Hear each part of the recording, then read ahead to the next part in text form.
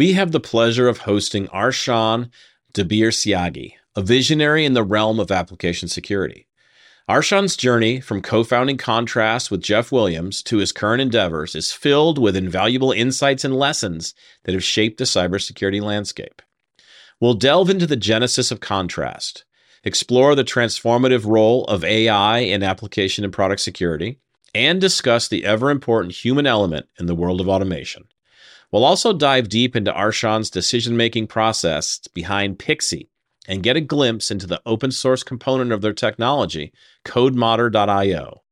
Gear up for an enlightening conversation with Arshan as we navigate the intricate world of application security and beyond. Coding more securely from the start saves your organization time and money while protecting yours and your customers' data. Security Journey provides hands-on secure coding training in an application sandbox that allows developers to identify, break, and fix common security vulnerabilities. Give your developers the opportunity to recognize and prevent common and emerging security issues before they become a problem. Visit securityjourney.com to try our training today.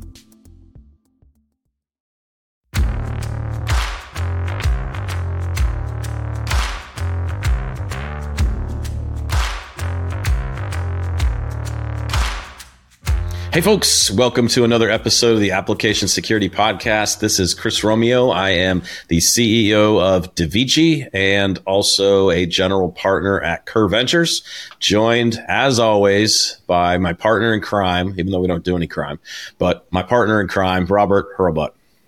Hey, Chris. Yeah, Robert Hurlbut. I'm a principal application security architect and threat modeling lead at Acquia, and glad to be here today for another great podcast. And also not a purveyor of crime. Just to let the and not a record purveyor show. of crime. Yeah, I mean, you know, we gotta set the record straight.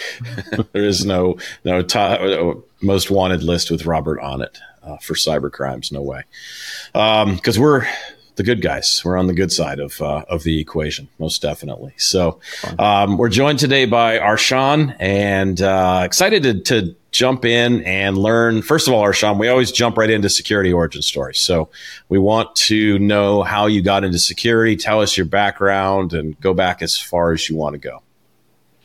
Yeah, I was fascinated with the idea of taking over your computer against your will from a very young age. I thought that was the coolest thing that anybody could ever do. And I was a soccer player, and I compared the feeling of scoring a big goal with finding a vulnerability or finally coming up with like a really good weaponized exploit, and the exploit wins every time for me. I just thought that was so awesome.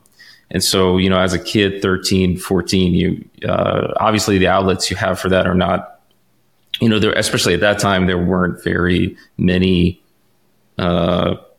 authorized outlets to do that kind of stuff. And so I was playing on BBSs. I read Aleph One's Smashing the Stack for Fun and Profit paper and really altered the course of my life. And so I played around. And then when I got to college, I found out that, you can do this for a job, which was, of course, now looking back, that's feels crazy. But at that time, everybody on IRC that you knew, sort of a side gig. Most people were network engineers, or even security engineers, but really at the network level, nobody was doing, it was all about firewalls and IPs and all that kind of stuff. So to find exploit development sort of as a job was really awesome. So that's how I got my start, was trying to recreate and all the great things in Aleph One's paper. Yeah, it's definitely is a seminal work that doesn't get cited much anymore. Like it's not as well known anymore, but we'll put a link to it in the show notes because I know you can still. I think it was in FRAC. Didn't it get published in FRAC? I believe so. Well, let's recognize some other seminal papers too from that time. I'd love to. FRAC, first of all, FRAC as a zine was really quite helpful in because everybody was kind of self-taught at that time. Also, Tim Newsham's format string paper was mind blowing. I think it was Matt Conover from WooWoo wrote the first heap overflow exploitation paper I read. So I don't know. I just want to throw those out there too. That's good. That's, and Rainforest Puppy. Rainforest Puppy was super influential in the web space with his research. So, yeah, I mean, I think a lot of folks that are in this space now have been in it for a shorter period of time, and maybe they don't remember, or they weren't around when some of those things were happening. And I can just remember Frack. I mean, Frack was such a great thing. And it was always, truth. It's time for a truth session. I liked the letter, like the comments where people would send in comments or letters to the editor or something. And it was the snarky responses that they would put into that was like, I know I should have been focused on the technical articles, but I always went to those snarky responses because they always just made me laugh out loud because they were just they would make fun of the person's whatever they sent in or whatever. It was just I don't know. That was once again making me remember. It was a great mix of super technical content, bleeding edge, very obviously counterculture, and lots of funny stuff in there. So for a rebel without a cause, it was it was awesome for me. Yeah. These were our people. It's like we found our people, and the only way we can connect to them is through this zine that comes out. Who knows what the release cycle was? It was always like, when's the next one coming out? We have no idea. At some point in the future. So, Arshan, you mentioned some of the things that you've done and just your start. But one of the things you also did is that you helped found Contrast with Jeff. So could you also talk about some of the lessons that you learned in doing that? Yeah, sure. So that's Jeff, for those at home, Jeff Williams, who was chair of OWASP and was one of my two bosses, Dave Wickers, who's been involved in OWASP since nearly the beginning, and Jeff, who was one of the very earliest people there and had a really formative experience there, I think, as chairman of the board for a long time. I learned a ton in that time. I mean, just on leadership, culture, some of that stuff, I'm just a poor mimicry of Jeff. Jeff is, I described him as effortlessly never a jerk. And when it's easy to fall into the trap of being insensitive, I think, when you were in charge. And so I learned from watching him that there's another way to perceive, there's another way to deliver leadership. So on the kind of personal skill set development, I was pretty technical at that time, of course, but I learned a lot from him on that side of things. And then, I was a security researcher, but to have a product company is obviously a whole different set of problems and skills to develop. So, all the instruments of building a product organization, venture capital, organizational structures, marketing, and the sales cycle and all that kind of stuff. So, I spent my 30s learning all of that stuff. And at some point it became interesting to me as it's another kind of hacking. You're hacking the growth of a company. You're trying to teach the market about a new way of looking at the world, and so that was fun and rewarding. So it really too many lessons to remember. So did you work with those guys at AppSec? I did, yeah, absolutely. So that's really where I learned the trade of application security. Before that time, I really was focused on sort of memory corruption kind of space. And so, I learned AppSec from them, from working in that field. And that was a really great setup for Contrast. The first part of my career at AppSec was it was all about me. It was ego-driven goals, and it was about like find the next big thing or release research, and develop my own career. And then when I put that stuff to the side a little bit, and I try to say, okay, well, let's help customers. And what I found was that the existing automation, which was primarily static and dynamic analysis, was, in my opinion, wasn't fully solving the problem that our customers needed solved. So having another, contrast was born out of that.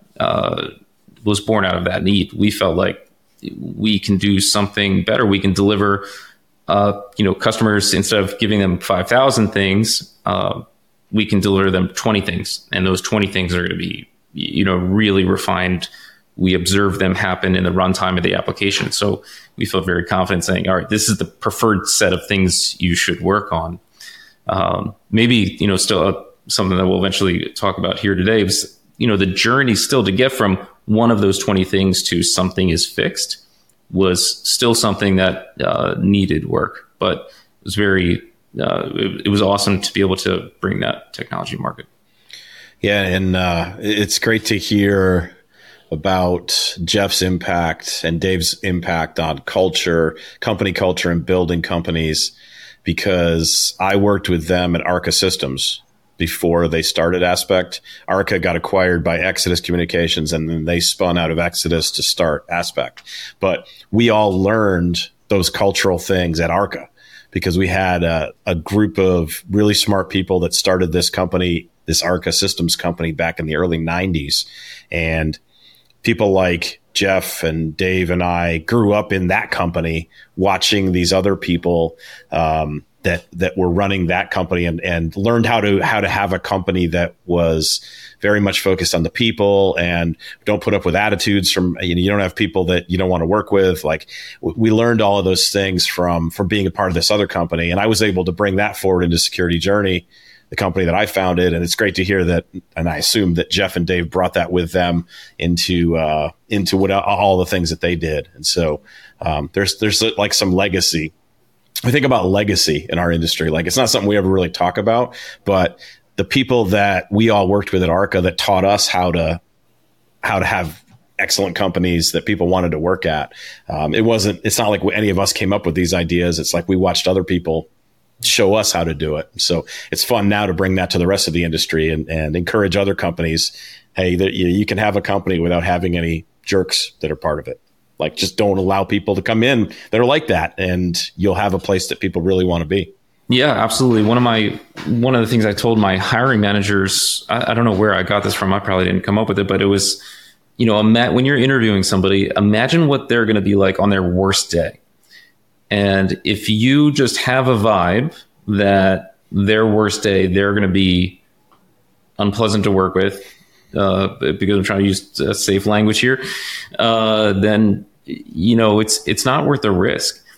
Especially in a startup culture, you're trying to do something very irrational, right? It's not rational to start a company and try to change an industry. It's a lot of work, and there's going to be ups and downs. So that you're going to be entering this high pressure situation. And if you suspect that somebody's, going to, under that pressure, is going to hurt the culture, that's really bad, because the culture is everything. As it's been said, culture eats strategy for breakfast. So if you can't get the culture right, it's not worth doing. Yeah, 100%. And like the practice that I've adopted is for my previous startup and for my existing startup is I have a wide group of people interview any candidate, and anybody can be thumbs down.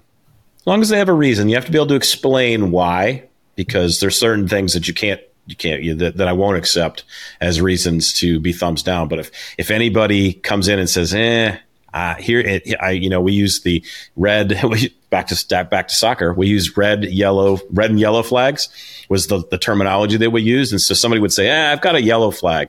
It was like, and so it was designed, they were telling us, hey, this is a cautionary thing. Let's talk about it. And what I found is when someone would describe a yellow flag situation, like, I didn't really know when this is how they answered this. And it made me kind of wonder if they'd be somebody we want to work with down the road.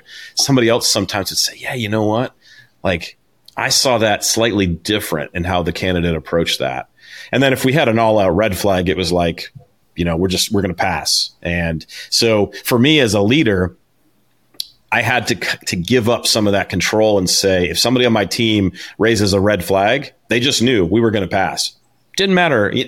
Obviously, you had to explain why you had a red flag. And if it was a viable reason, we had to pass. But we ended up building a company where we didn't have anybody we didn't want to work with, because we were able to kind of, to your point, you're kind of approaching it slightly differently about saying, hey, what's this person going to be like on their worst day? And I'm going to remember that. I'm going to add that to my little system here. But I mean, startups, like you said, startups are such a tight knit group. It's you're doing something completely off the wall. Usually you're trying to disrupt an industry or something. And you want to have people that you want to spend time with, that you want to work with, be a part of that. And one person one wrong hire at an early startup can decimate the rest of the team. Yeah, you can have people leave that say, I don't want to work with this person. I can't believe we hired this person. I'm out of here. And all of a sudden now you're losing the people that are really the glue. And so that's why hiring is such an important piece. Yeah. I mean, it doesn't even have to be as dramatic as like causing people to leave, but even if people are negative, even just like negative, sort of the acceptable level of negativity we accept from people around us, negativity sucks all the energy out of the room. So it's, you have to, I mean, like, it sounds crazy, but I like when people are smiling and happy and then like they just seem jazzed every day.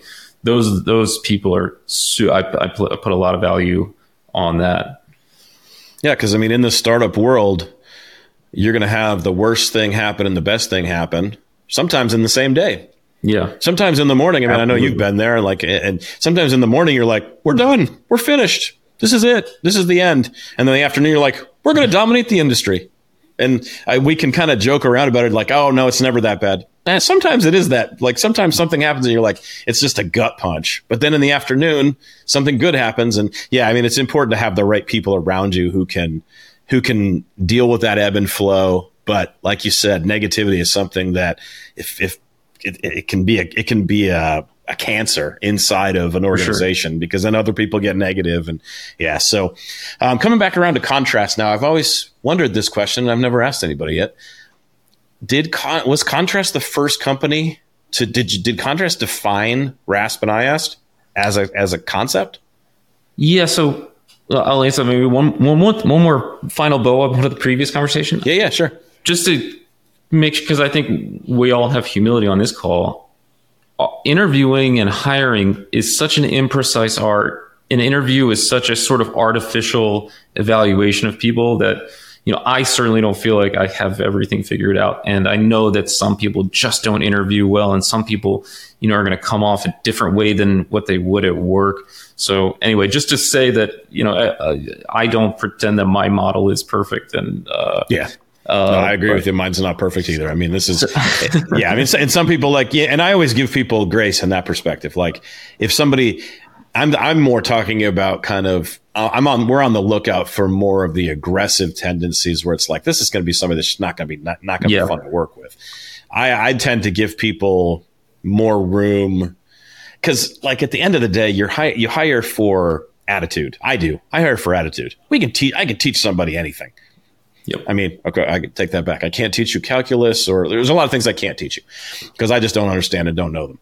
But attitude is everything. Like if I get the right person with the right attitude, that shows me that little fire of they'll figure it out. That's attitude will drive my decision there. You can learn the technical things if you got the right attitude to drive it. So, okay. So how about RASP and IAST? Is this something?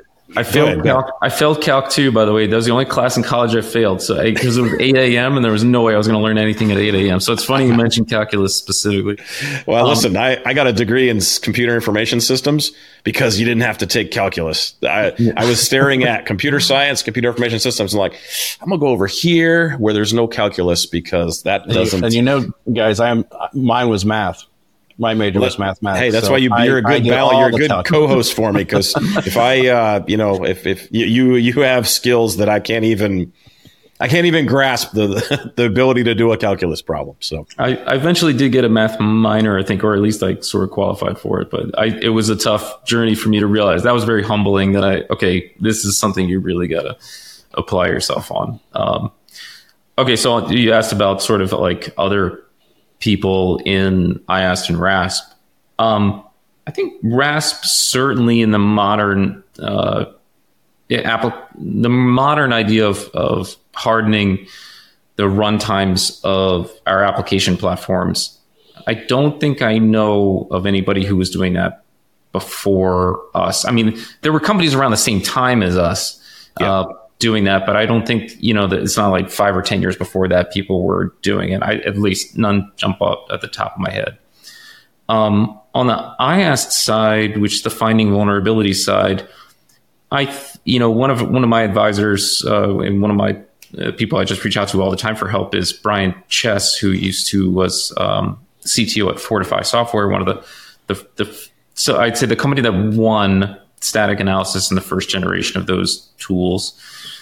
And I think they had done some experiments with it. When I was Googling around for these super esoteric errors that I was getting while I was trying to instrument things, I would see Jacob West, who was also at Fortify, trying to solve these same problems, writing bug reports and stuff. So I had seen that people were playing around, but I think it's not easy to prototype, but it's more possible to prototype. I should say, I think you can make a demo and it'll be hard, but to actually get it to perform at the levels of accuracy and performance that people need to actually deploy it, I mean, that's where Contrast has a absurd moat,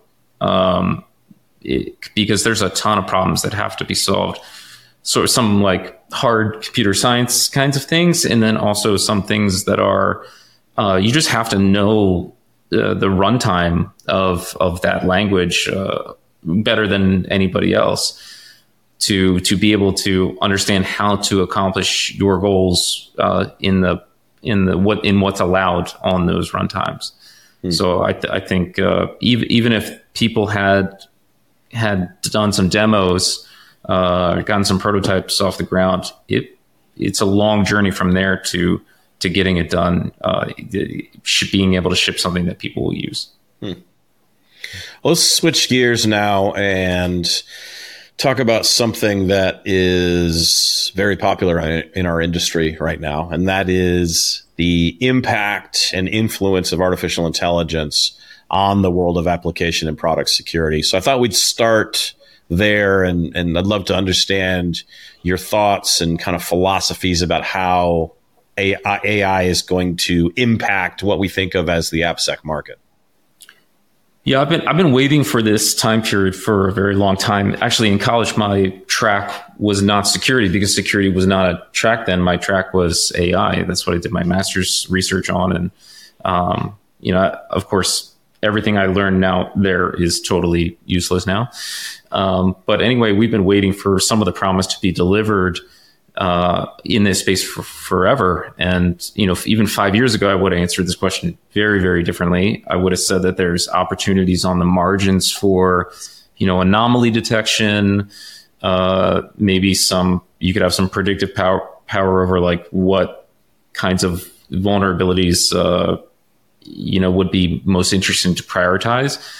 But I think now, obviously, we're seeing, a lot of startups in the space trying to, use generative AI as a foundational technology, and we're one of those people because I think that a lot of the if you zoom out far enough, we're trying to automate our all the AppSec research, all the AppSec experience that we're trying to that we've accumulated over the years, and so I think that the large language models give us a way to do that. They give us a way to scale using that consultative experience to help lots of people. So I think we're seeing it happen now, and we're going to see more and more. And I'm super excited about it. I think I do think it's people are a little bit too trusting right now of the models. I think as I told somebody the other day, like, you can't let it have both hands on the wheel. You have to. You can let it have like one hand, and you can let it sort of lane assist, but you can't absolutely let it drive. It's still quite out of control. But I think maybe if the foundational models help us solve some of the hallucination problems and allow more sort of programmatic control rather than only allowing natural language sort of interaction, I do think there will be some step function, some next generation sort of stuff capable from them. But right now, you really have to be very careful about the problem space that you give it and how you interact with it. Yeah, and my conclusion so far when it comes to generative AI and how I think it impacts us, let's say for the next 5 years, I see this as more of an assistant than a replacement for any function, any problem we're trying to solve. So in the classic case of development and writing code, an AI can provide the scaffolding faster than even the most senior security engineer or senior developer can. Just because scaffolding in a particular web language and web framework, it is what it is. There's no creativity in scaffolding a particular thing that you're trying to do. So I really see AI as being that super assistant, and I'm caveating this heavily with the next 5 years because I think we're going to see a lot of things move forward over that time. But when I hear people that are, the AI is going to replace things that we do, I don't think AI is going to do that in the short term. But what are your thoughts on that? Do you think we can replace mission critical functionality and let two hands be on the wheel in the next 5 years? Or do you see this as really something that's going to be helping, just more of a helping function? Yeah, I definitely see it being more of a helper function. I agree that, in the wider societal things, we could get a whole conversation about how it will affect lots of different jobs. But I think for this industry, I agree it's going to be more that, and I think people say this a lot, people that use AI will just consume people that don't use AI, where they'll outperform them, outcompete them. And so, right, you picked a good example. I think Sweep is doing a good job of like showing that, you just tell me kind of the feature you want, and I'll go give you a good start. Like I'll go make a pull request that has a really good start to that feature. And so I think it's going to, hopefully remove some of the toil. But I think there's also risk in this that I don't see people talking a lot about. So obviously, Copilot is just a mirror held up to GitHub, right? Like it's trained on GitHub code that's found in GitHub. And so we know that all the code on GitHub, at least today, was written by humans. And so it has vulnerabilities in it. Mm-hmm. And so the code that Copilot is going to generate is also going to have vulnerabilities. And so the studies have actually already borne this out. There's been multiple university-led studies on this. So not only that, like it should have the same vulnerability density as humans, but I'd argue it's actually going to be even worse, because if a developer, look, all developers are lazy and impatient, and I proudly count myself amongst that crew. But if something works, if they just get, because Copilot now will write, it'll write whole functions for you. If you let it, I think there will be a tendency for developers to understand less and less of their code, because if it works, I'm not going to look at it again. So I think that it's going to be harder to reason about code that you didn't write. And I think it's going to be harder to understand the security implications of code that you didn't really pay attention to. So, we're really betting a lot on pull request review and tools to help us, review and harden that code, because right now I think, it's dangerous for those two reasons. Yeah, it makes me think of the previous 10 years, the Stack Overflow problem, where there were a couple of different university studies that went and looked at Stack Overflow and analyzed the number of vulnerabilities in the top answers, and even found that many times the lower voted answers were the more secure way of approaching something, but something got the most votes, and that's the one that people are copying and pasting, unfortunately, right into their code. I mean, I'm guilty of it too. I've gone to Stack Overflow and go, I can't figure out how to do this. Oh, look, someone else has already solved it for me. Copy, paste, run. Oh, look, it works. Oh, good. I wrote I'm a little bit embarrassed to say this, but I wrote an XML processing function for something in Ruby, for a Ruby on Rails app, and we got to the end and I'm like, I don't know why this works, but it does. It spits out the right output at the bottom across multiple test cases. So we just go with it. Like, and I see what you're saying though. Like that is something people aren't really talking about right now, as far as the inherent risk in introducing more vulnerabilities than a senior software engineer would today as a result of the training data that's coming out of GitHub. And I hadn't even thought about the fact that developers are going to do the same thing I did with my XML function. They're going to go, just works. It spits out the right output at the end. Let's go with it. Push. It's in production. Approve the PR. There it goes. And so, do you think there's going to be a backlash, like in the next couple of years, where is there going to be a point where like all of a sudden it catches up with us and all of this code that, we've lost ability to understand fully what's happening? Like, is there going to be an explosion as a result of this? I'm trying to create the future instead of predict it.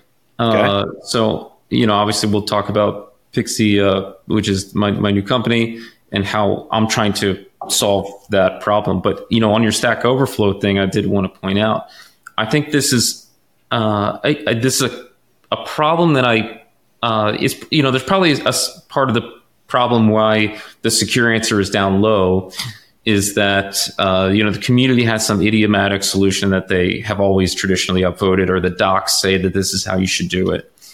If you look down and you see the more secure answer, because I've seen this as well, a lot of times the API difference between those two is the more secure one, it forces the developer to address a security concern that they don't know exists. And so it doesn't feel like it's confusing to them, because they don't know what is the problem that, like, parameterized queries or external entities, like, I don't know what that is. So that code is confusing to me. So I'm just going to, just give me the 3 lines that do the thing that I know I want. So it's such a good, I've been arguing for a long time that API design is like everything with, for security, because if we can make the developer face the question that they don't know they should be asking, that's how we get them to write more secure code. But those APIs don't usually exist because people tend to write APIs that just do the one thing that they're asked to do, and so they don't want to broaden the scope of it. But that difference is really the difference in, whether a developer does something securely or insecurely. Yeah, and that's, I would say, why Robert and I have both dedicated decades to the practice of threat modeling, moving that forward far on the design side. I think where you're kind of focusing us in on is closer to the code itself. And I think both of those things, I mean, what's old is new again. Defense in depth is still the ultimate way to secure something the best way possible, is have the most things that we can do that everybody can get behind. And if it starts in design and then you've got some things that are happening, when we think about the contrast example again in runtime, like, I'm going to say this, that people shift left, shift right, shift everywhere. But there is, unfortunately, those terms have been so, I'm trying to find the right word, overplayed. Let's use overplayed as the word. That wasn't what I wanted to say, but overplayed. But there is truth to it, though. There is a kernel of truth behind it in doing things early in the process, and having a solid runtime solution is a multiple layers of a defense in depth strategy. And there are nuggets of truth inside of that. Yeah, I think that, shift I think Contrast has been saying now for a little while, I've been disconnected for a little bit, but I think Contrast is saying now shift smart. And I think I've seen other people say variations of the same thing, which is there are some points when it's super cost effective to do a security process. Like threat modeling, obviously, sometimes you come in and the thing has already been built and deployed for 3 years and you're doing a threat model on it. But obviously the right time to do that is before the first line of code has been written. So I think that, but you have a design in place. So obviously you can't, shifting left for threat modeling is, yes, you want to shift it as far left as possible. But there's some things where it doesn't make sense to shift it lefter because you might be missing context that you don't have until later in the process. Mm-hmm. So I agree that shifting left is generally directionally correct, but you definitely want to shift to the place where it makes the most sense. And I would argue that that's not always as, left at all costs. Yeah. I mean, we have to approach the world of technology as realists. We've been saying, and Robert and I both have said this literally for decades, that people should threat model before they build something. Now, the catch is nobody listened to us. And a number of other people have been saying it, right, for decades. In general, nobody listened to us. So, yes, there is a need both for, but threat modeling still has value even for something that's been deployed for multiple years. It just has there's a different way of capturing that value. It's not going to be the same. We're not going to start rewriting. We're going to redesign the whole thing from scratch. I mean, that might happen 1 out of 100 times, but normally it's going to be how do we make incremental improvements to the thing that we've built by understanding the design and getting closer to it and kind of wrapping that all the way back around. That's one of the things you were mentioning that could be lost is developers becoming more reliant on AI, and they don't have the context. They don't even know how the architecture works because they've relied on other components that have been built either through AI or by other people in the system. And that is an ultimate danger too, that developers lose context of the thing that they're building and they just keep their heads down. Oh, I'm just responsible for this one little piece. Well, how does that one little piece interact with the 17 other little pieces? Oh, I don't really know. I don't understand that context. Then we start getting some really dangerous areas where unpredictable things will start to happen. Yep. Yeah. So Arshan, you mentioned your company, Pixee, and some of the things that they're doing, but curious, how did you choose the product area that Pixee covers amongst all the other issues in application security? Yeah, that's an easy one. My co-founder also came from Contrast. We were both kind of we were kind of leaving at the same time, and we just got to talking about the different problems that AppSec, that there weren't AppSec left to solve.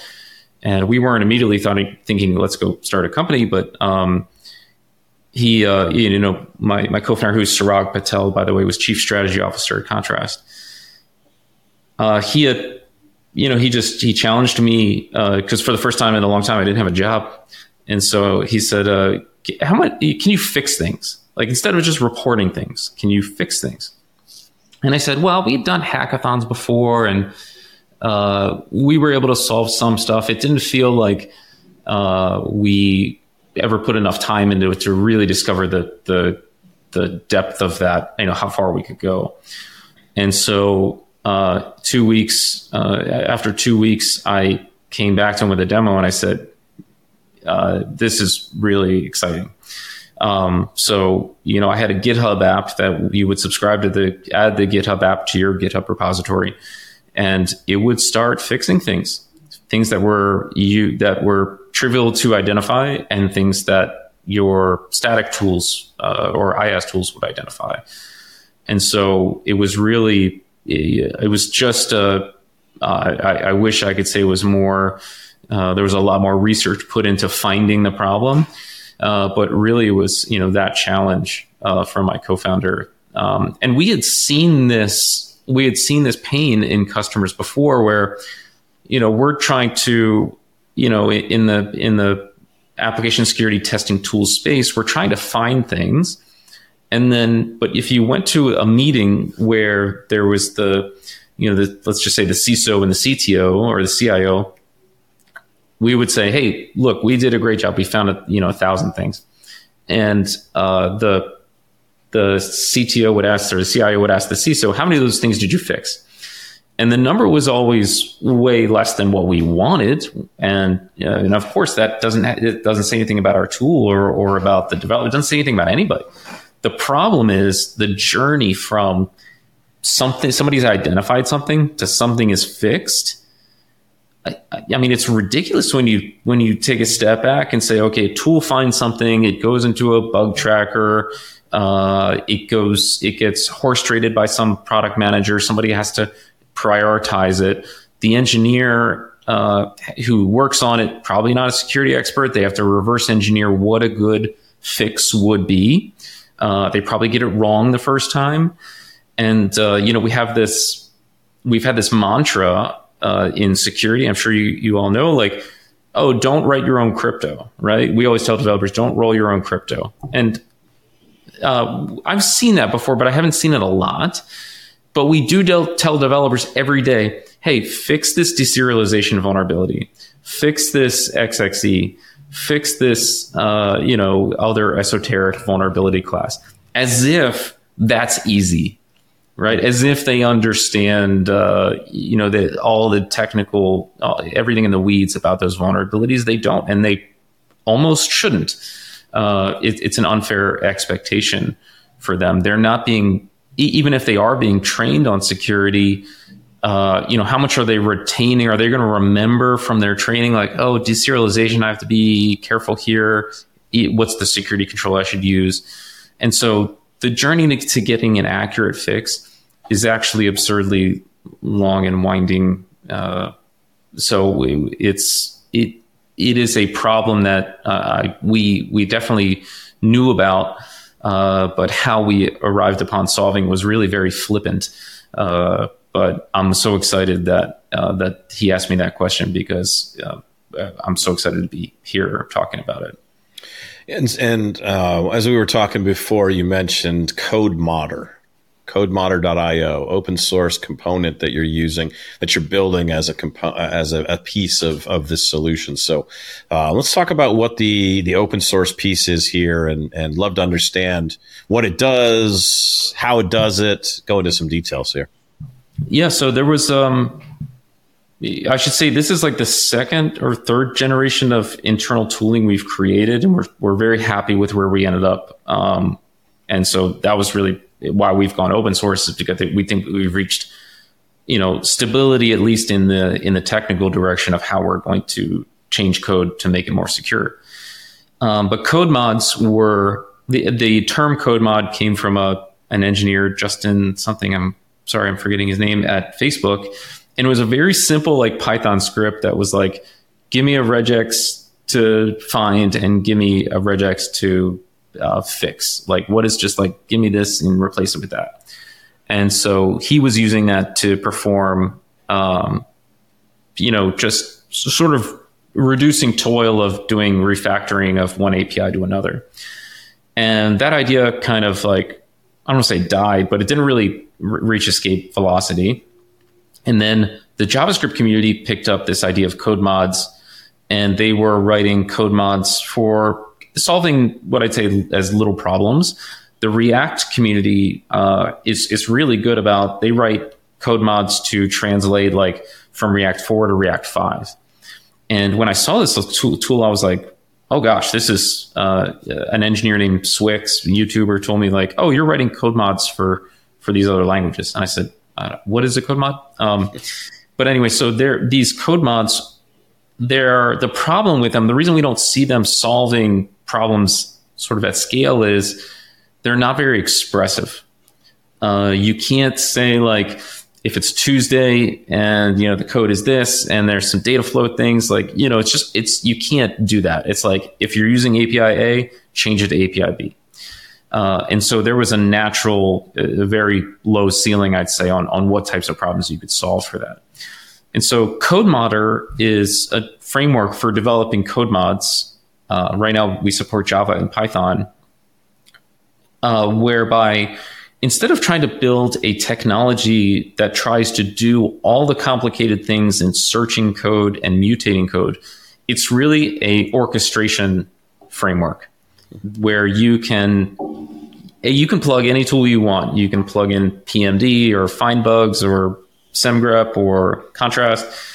And so you're stitching together tools that are good at finding things and connecting them with tools that are good at fixing things, tools that are good at mutating source code, like libcst for Python and Java parser and Spoon and JS CodeShift. And so there's, this idea of stitching together the community loved idiomatic tools for finding code and then changing code is a new idea, and one that I'm super proud of, because it's a much quicker journey for me to build an expressive code mod if I can write the rule in PMD, and then I can change the tool, change the finding that thing finds with Java parser.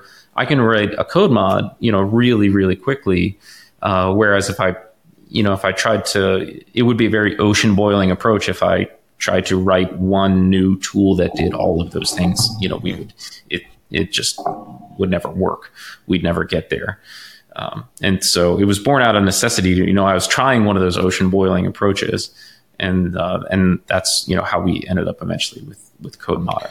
So this is a framework that others can contribute to, given that it's open source. So is your vision that you're going to create a community, an open source community around people that are creating these things and sharing them in a way that others can, I think about like SemGrep and their rule approach. I don't know why I'm using that it's just what's coming to the top of my mind. SemGrep created the engine, and then they have an open source component of it, and lots of people contribute rules to make to provide something that I can go grab and add to my.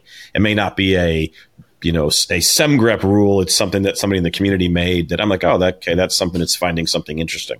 Is that kind of your vision for the community around CodeModder? Yeah, we'd love for people to build their own code mods, and we don't have anything like we're big fans of SemGrep, and we love the registry that they have where you can go and build stuff, and there's a playground, and people can sort of share rules with each other. That's absolutely something we'd love to do. We're still pretty early, so unfortunately we don't have time for everything yet, but we absolutely, that's one of the reasons it's the primary reason we made it open source, is we want people to be able to build code mods and do whatever you want with them. You can build code mods using our framework and then deploy you don't have to buy our product. We actually don't sell it yet, but you deploy it in a GitHub action, and then you can just make sure that any code that that you want to change gets changed in your CI process. I'll give you an example. If you're giving the same PR comments over and over, that's a great opportunity for a code mod. So you'd write, instead of writing another comment, you'd build a code mod, add it to a GitHub action, and now whenever somebody commits, it'll just run that code mod on it, and your advice will be applied. You've automated yourself to make the code changes that you want to see in all of your code. What's kind of the check and balance, I guess, of that, as far as you're making, or I guess, where's the feedback loop? How do you get a feedback loop coming out of that? Because at the end of the day, I want the development population to get better. I don't want to have to string together hundreds or thousands of code mods, which then get us to the state of secure, as close as we can get to secure. So any thoughts on, is there a feedback loop that you see fitting into this? Absolutely. So that's why Pixee Bot, who uses this technology, we are super, we prioritize the storytelling of this. Every time you make a change, you should be communicating to the developer what you did, why you did it. And so perform that, and the act of that feels like PR feedback, which we're used to getting, of course. Mm-hmm. But what's really happening is there's a micro training going on. Okay, got it. I learned about this issue, on to the next thing. And so over time, developers will get exposure to, lots of different security issues, lots of different anti-patterns that they see the right patterns for.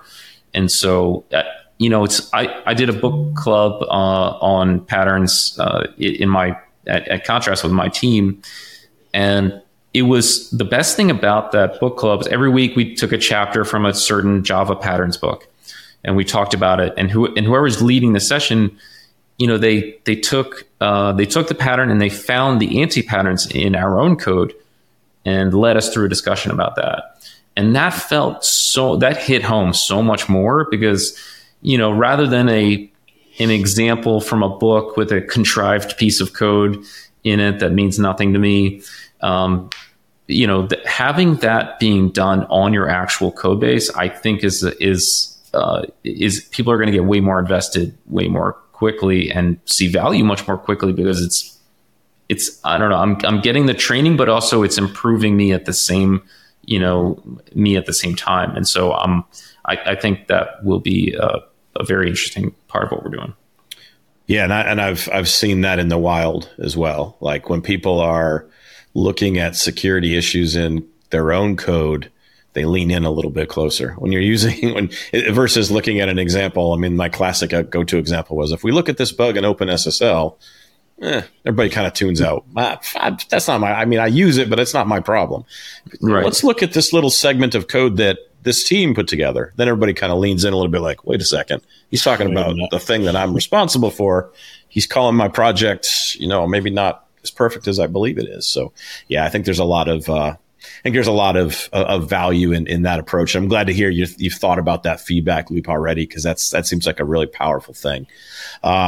We got to get to the lightning round, but super excited about where you're going with this, Arshan. We're going to be following along and cheering you on as well as you go forward. But our listeners have become accustomed to a lightning round segment led by our very own Robert. So Robert, take it away.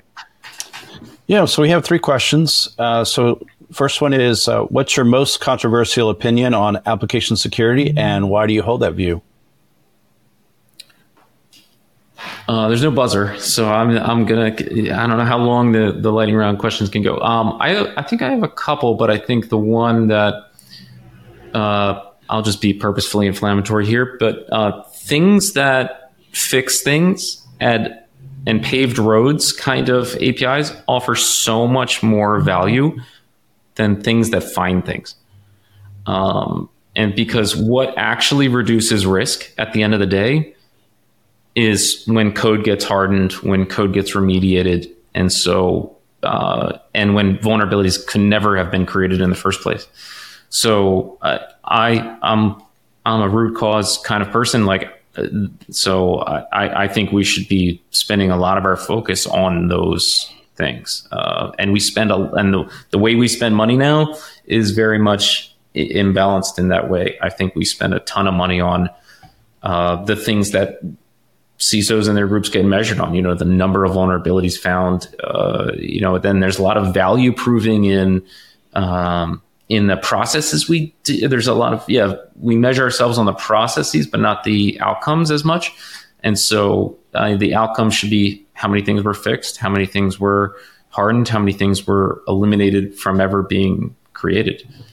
So I think the short version of that is we need to change how we incentivize ourselves in the security industry. Makes sense. What would it say if you could display a single message on a billboard at the RSA or Black Hat conference? The North Star of every security person should be to make the VP of engineering own security. So I think the engineering team is the least cost bearer of security. And if we give them that problem, you own AppSec. I'll talk specifically about AppSec. If they own the problem of shipping secure code and they're just going to get, oversight from AppSec, I think that's a much better model. Whereas I see a lot of a really clear cultural line between those two, where security is throwing things over the fence without really understanding all the context. And so I do think engineers understand the code better than security does, and they're the ones that will find the cheapest, most effective way to fix it. And so if I could wave a magic wand, if I could make a billboard, I think it would drive towards that. Like, we need to make the right person in charge of fixing this problem. And that's not how the world is today. Okay, last question. What's your top book recommendation and why do you find it valuable? Book?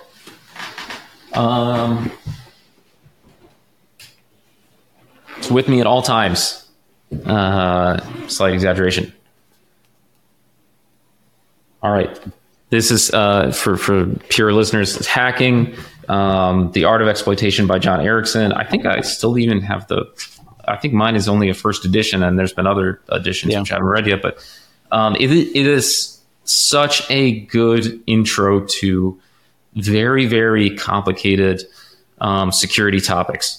It's not a ton of AppSec in there, but I think the foundation, a lot of foundational memory corruption network stuff is in there. And I just, it's a book that I think could replace whole classes in college. Just a very, very well written, and the concepts are so, so cleverly discussed in there that I'm never met him, but I'm a big fan of John Erickson. Cool. So Arshan, as we kind of wrap up our conversation here today, is there a call to action, a key takeaway, something you want to leave our audience with?